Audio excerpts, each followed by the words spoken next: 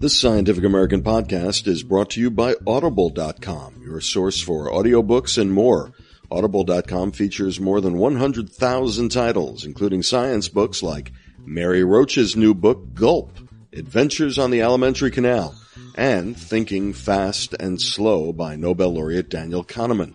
Right now, Audible.com is offering a free audiobook and a 1-month trial membership to the Scientific American audience.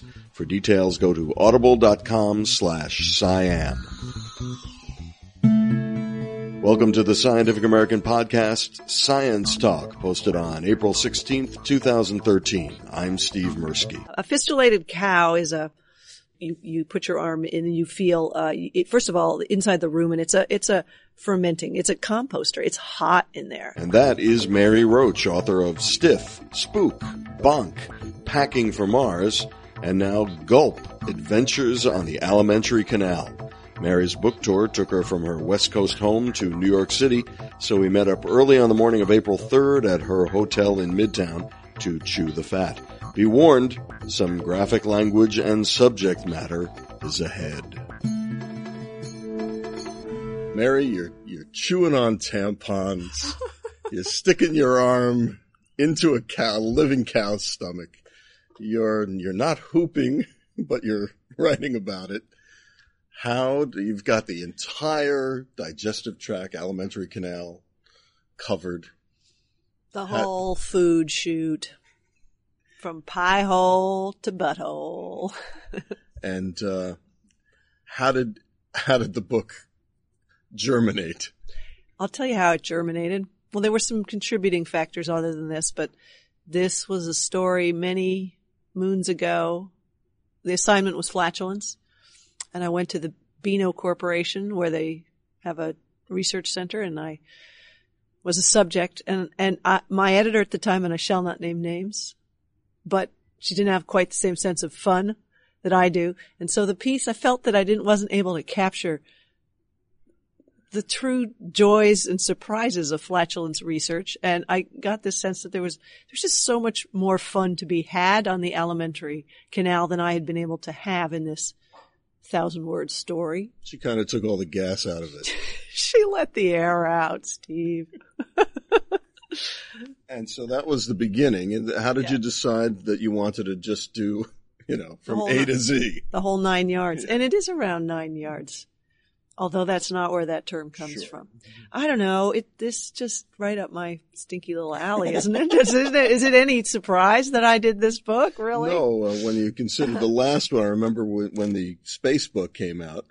What was the title again? Packing for Mars. Packing for Mars. We had an extended discussion on the trials and tribulations of, going to the bathroom in weightless conditions. So this is in some ways a natural extension. It is indeed. I had a lot of fun with that chapter. People who hadn't read the book, who only heard the publicity, believed that I wrote an entire book about going to the bathroom in zero gravity. It's not true, ladies and gentlemen. One chapter. But that chapter drew a tremendous amount of attention, which also led me to think I'm not the only one with a 12-year-old sensibility when it comes to these things. And that it's setting aside childishness. I think it's, everybody has these organs inside them. And, let's say hello. Let's say howdy do to our interior. And, didn't Aristophanes make fart jokes? I believe so. Yeah. Yes, he took it to a perhaps a higher level than I've been able to do. But getting right down to it, it's the whole business, even the mouth, not just, I'm doing the nose, even the nose, the noble nose is in the mix. So I found it interesting, and I'm kind of I like to write about what I find interesting. So let's talk about why were you chewing on a tampon? Well, take a sip of water first. Yeah. To start the process.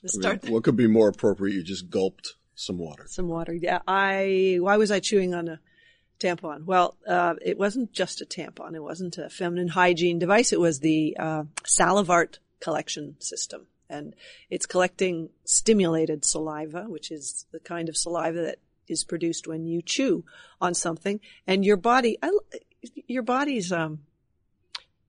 you would think it would only happen when you chew on food, but your body's kind of like, well, who am I to say what she's planning to swallow?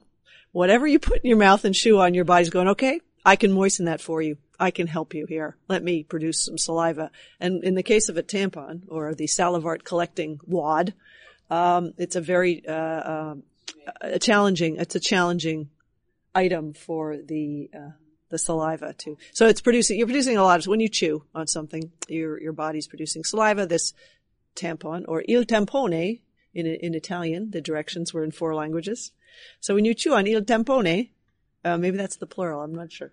It collects it. It's also absorbing it. So then you can take it out, put it in a centrifuge, get the stimulated saliva out, and then see how much you produced. Mm-hmm.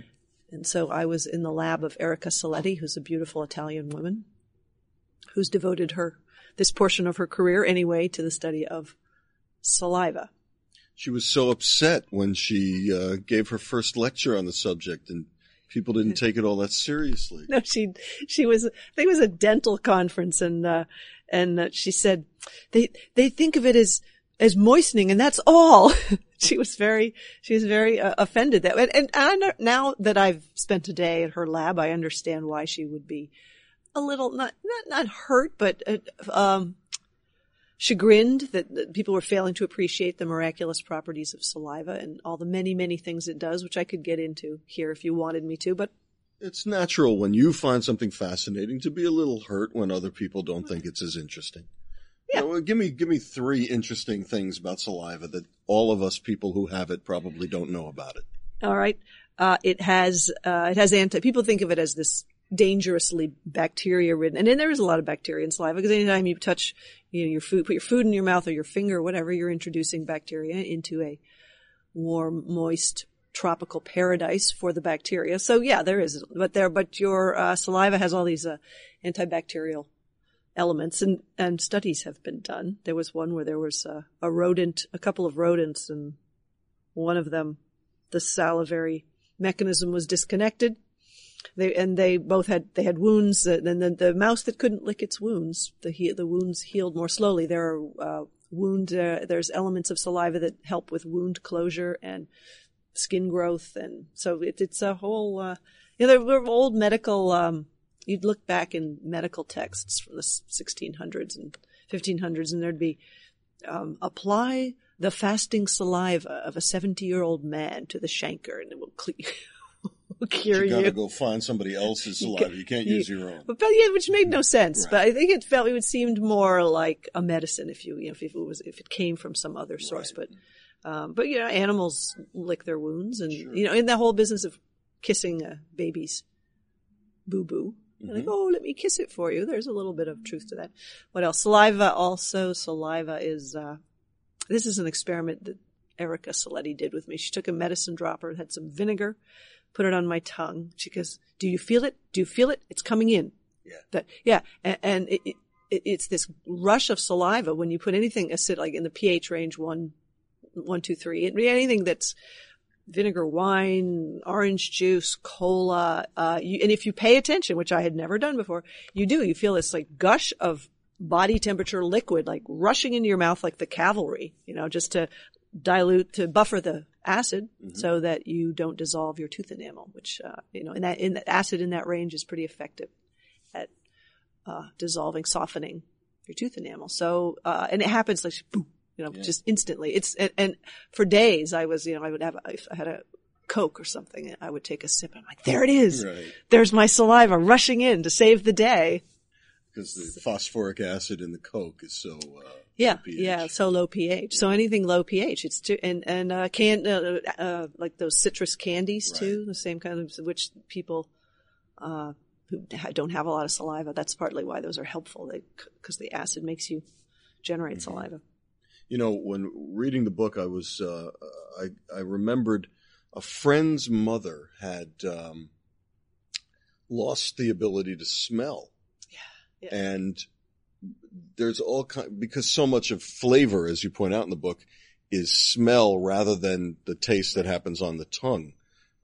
It's really disruptive because nothing has any kind of pleasurable aspect when you eat. So these people who've lost the sense of smell tend to eat a lot of creamy food, which is really high calorie because it's really fatty.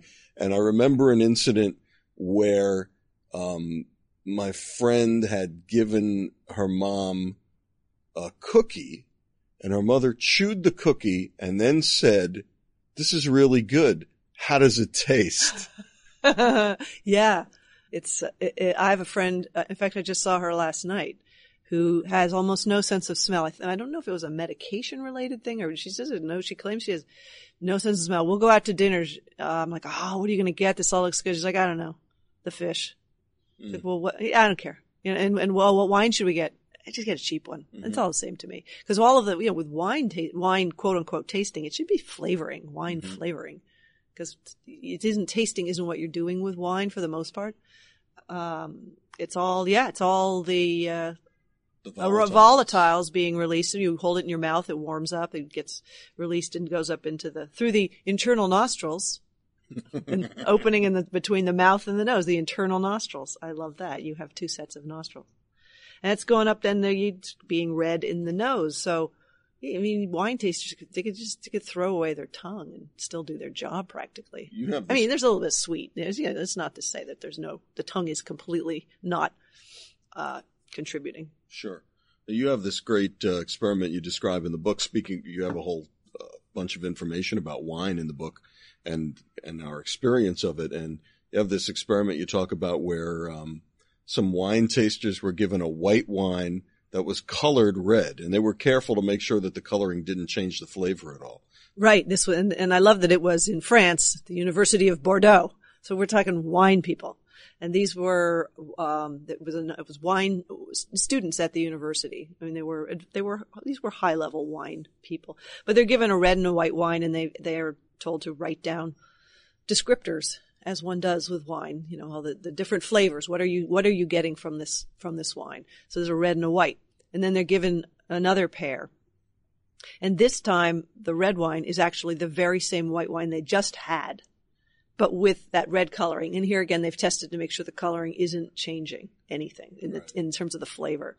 And now these people are using red wine descriptors. They've stopped applying the white wine descriptors. They think that it's red wine. And it's not to say that they're fools or phonies. It's just that they were letting the visual information trump what their nose was telling them. So, I mean, we're just very visually oriented. We just tend to rely on visual cues. We process them more quickly.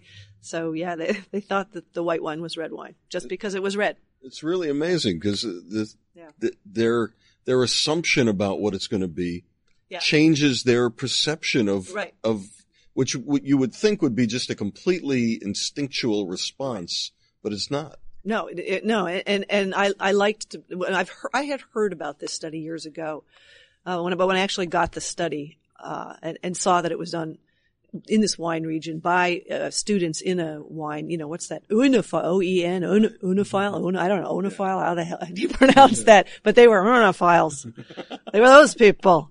They should have known. It's not just like they sat down, Joe Schmo from the trailer park and said, "Hey, describe this wine for me." Not to say that people in trailer parks are not connoisseurs of wine. That was not fair of me. But Joe Schmo from the trailer park might actually have done better on that test, because you point out in the book that the novices can be more discerning than the people who have a lot of information coming in. Yeah, I tried out for there was an olive oil taste panel up at UC Davis, okay, and they announced on their website tryouts, which to me is like an invitation to humiliate yourself. So I'm right there, whether it's cheerleading, tryouts, whatever it is, I'm there. Humiliate me. So I went up there and I said, first I emailed the woman, Sue Langstaff, was organizing, and I said, I don't have any background in the olive oil industry. I have no experience. Is that okay? And she said, no, I want people like you, because it's easier to train a know-nothing than a know-it-all. Because if you've been in the industry, you think you know everything there is about the flavors of olive oil. And she said, I want people I can train. So yeah, you're right. Having a quote unquote experienced palate or trained nose isn't always the best thing. So let's move down the Alimentary Canal, which is what they called it when I went to school. Apparently now it's the digestive tract. Well, it is the digestive tract, but my sense of alimentary canal is that it included the above the neck stuff as well. It was that whole, in the antacid ad where they show the guy with his head turned to the side and the tube goes from the mouth all the way down. So that's what I'm thinking, alimentary canal, the whole thing. And I may be wrong, but that's why I chose it. It's a little old-timey. I also like it has that kind of, cruising down the Danube feel. The Alimentary Canal. I spent my summer on the Alimentary Canal. Plus you get all those bad Sherlock Holmes jokes. Alimentary, my dear Watson, right? Exactly. You'd be surprised how many people mispronounce. I'm getting like alimentary. People say alimentary. Interesting. Never heard that one. So further down the canal, you've got your arm sticking into a live cow's stomach. Mm-hmm. Tell us about how that came about and how come the cow is cool with it. Okay, it's a fistulated cow, or holy cow, as these students, the ag school students like to call them the holy cows. A fistulated cow is it's an educational item. You put your arm in and you feel, first of all, inside the rumen, it's a fermenting. It's a composter. It's hot in there. I mean, the cow, is breaking down its food by bacterial action. It's not the same way, we're using gastric acid and enzymes. The cow's got a fermenter going on. Plus you put your arm in there and you feel these amazing contractions. I actually was worried a finger would break. It was really that powerful. It's like this industrial mixing machine going on, and there's just waves of these powerful contractions. So it's a pretty instantaneous and amazing and unforgettable introduction to the digestion of animals other than us. This came about, I don't remember exactly why I ended up there, but there's a portion of the book where I'm talking about animals that are feast or famine. They tend to be, the big.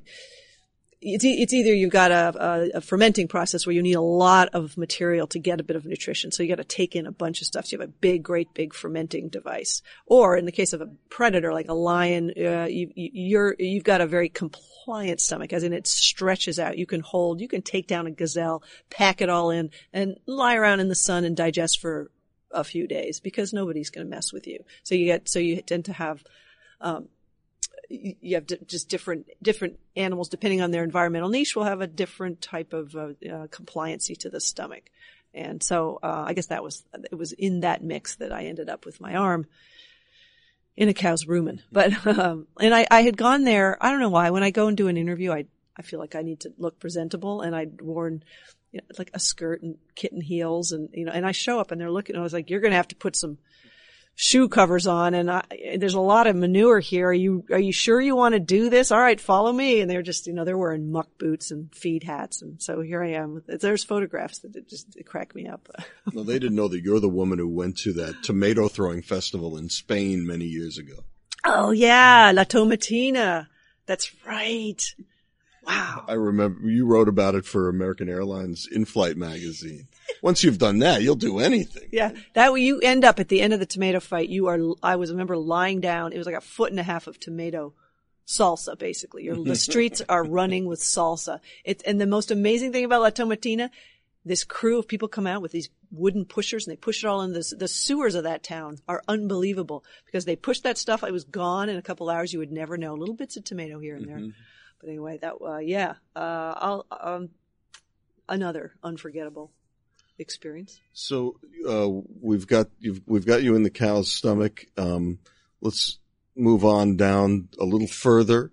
And, again, you did not engage in hooping, but you spoke to a really top-notch hooper. I did. Yeah, hooping is, smuggling contraband in the rectum. Using the rectum for the purpose for which it evolved. It's a storage device. It's you should be grateful that you have this storage facility, that you don't have to immediately find a place to deposit what's coming down the line. So it's a very accommodating, as it turns out, storage facility. There are the folks at Avenal State Prison let me come down and talk to not only to the people who deal the interdiction, I guess is the proper pronunciation. Those folks, but also I interviewed a guy who was known to be a pretty brave and accomplished hooper, as in through the hoop, through the ring. That's where hooper comes from. We sat down and had an unusual conversation. Well, unusual for me. I got the sense that for him it was, I mean, everybody does it in prison. I mean, it's just, the rectum it's a pocket. It's another pocket. It's just, not, I saw video footage of a visitor's room where there was a guy sitting with his family. He's playing a board game with his son, and his wife passes off a little packet to him. He reaches back behind himself and puts his arm down his pants, and it's just as though he's putting his phone or his wallet back in his pocket. It was that fast, and that nothing went across his face. Just like, oh, let me put that away for you. Mm-hmm. Just, it's just a way of life, and but it takes a little getting used to, because the rectum is, of course, not used to things coming in from that direction frequently in most cases. So there's a little bit of training that they do, walking around the cell holding holding things. And this guy had done 3 cell phones at the same time? He had done he said it was done on a bet. Someone else said it was, I'm not sure why, but he had taken two antiperspirant containers on either end of a cardboard tube, taped it all up. It was a size of a large, it was like a big yam, large object that had been. I think they're coming for him right now. This had created a medical situation, and it had to be removed. So he was notorious for his hooping abilities. And the reason he did it was if you could smuggle contraband into the prison that you pick up during visitors' hours or whatever, and there's a black market for it within the prison. Correct. Or a brown market. Brown market, that's right. Yeah, exactly. Tobacco is the most common item. You know, they would find whole bags full. They call them spindles of. It's just it looks like a yam. It's in latex, and they are smuggled in and sold. Yeah, it's a hugely inflated black market price. And cell phones are smuggled in because that enables you to do business deals and run your gang from in the prison, and that's frowned upon. So you get, and smartphones are a lot larger, so it's gotten tougher to be a hooper. You know, back in the days there were a couple little phones that were very, very, I think the sales of some of those little tiny phones that came on the market 10 years ago, huge numbers of those were confiscated because they're more comfortable. It's a more comfortable load. You don't want to try to get the Galaxy S3 in there. No. So, you talk at the end about, you and I have had a similar experience. We've been privileged to be awake through an endoscopic procedure. Yep. For you, it was a full colonoscopy. Right. For me, it was a sigmoidoscopy. Okay. And actually look through the viewfinder there. Yeah. And so you talk about, having your head up your ass. Yeah. But when I did it, I thought of it as like an Escher painting, and one of the amazing things is just how pink and clean and shiny and beautiful it is. Oh yeah. Did you ever see the movie Galaxy Quest? Oh, of course. Okay. There's this scene when, what's his name? Tony Shalhoub. Right. When he first comes on the spaceship and the doors open, he goes, "It's so clean." Right. Like that's what was going through my head. It's so clean. It was. Of course, it's been heavily cleaned prior to the procedure, but it's pink and shiny. It's like a new car. It's like it does not have that new car smell. It does not have that new car smell. What is it? You get is it the Avon lady? Who is it that gets the pink Cadillac? Oh yeah. It's not Avon. It'll come to me. Yeah, same here anyway. But it's this beautiful. 2 names, like Mary Kay Cosmetics. Oh, okay, yeah. Okay. Thank God, 'cause I would have been bugging me all. I'm glad we've equated them with the lower colon. And it's not often I get to work Mary Kay into an interview. So. But I got to tell you, mine, like we said, pink, shiny, beautiful, but on one of the little rings of muscle, just sitting there holding on for dear life, one tiny, solitary green pickle seed.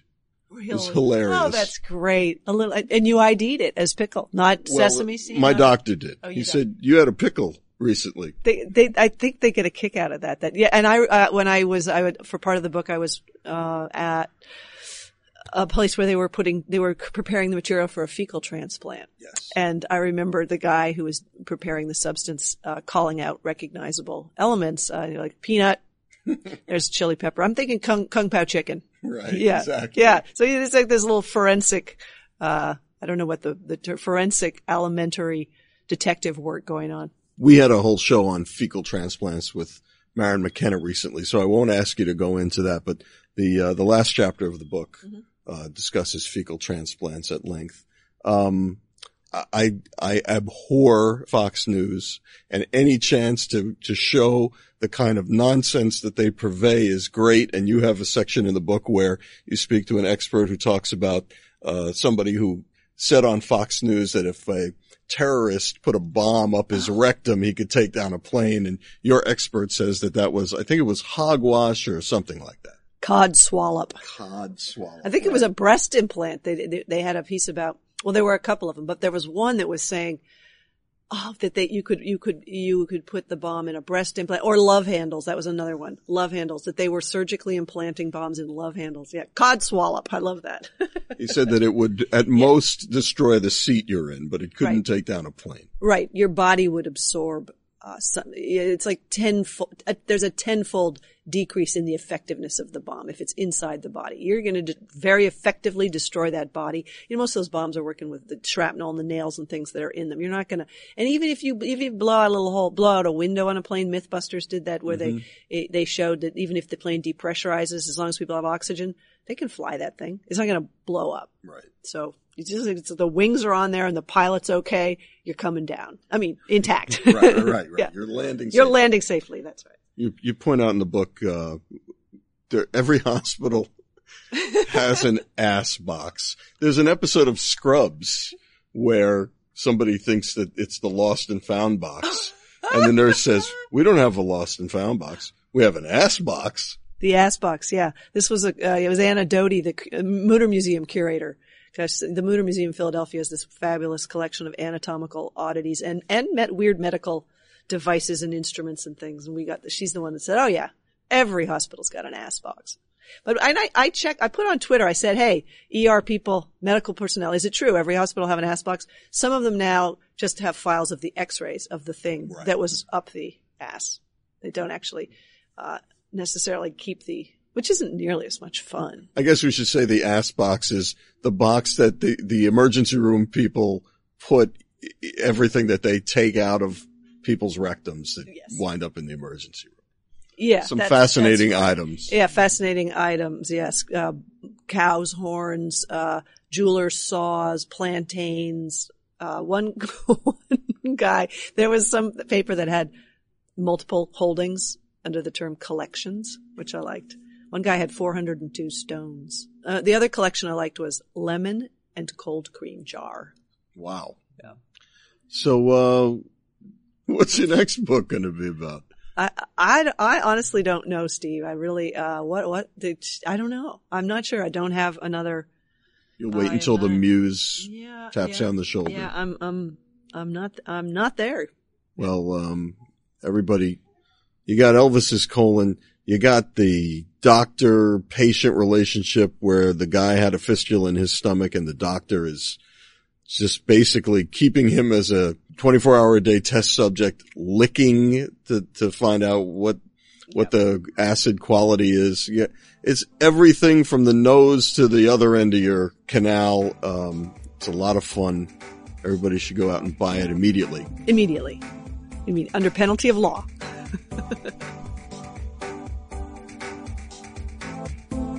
Mary Roach's new book is Gulp, Adventures on the Alimentary Canal, and it's available as an audiobook from Audible.com. For a free book and trial membership, just go to audible.com/Siam. And for all things Mary Roach, visit her website, maryroach.net.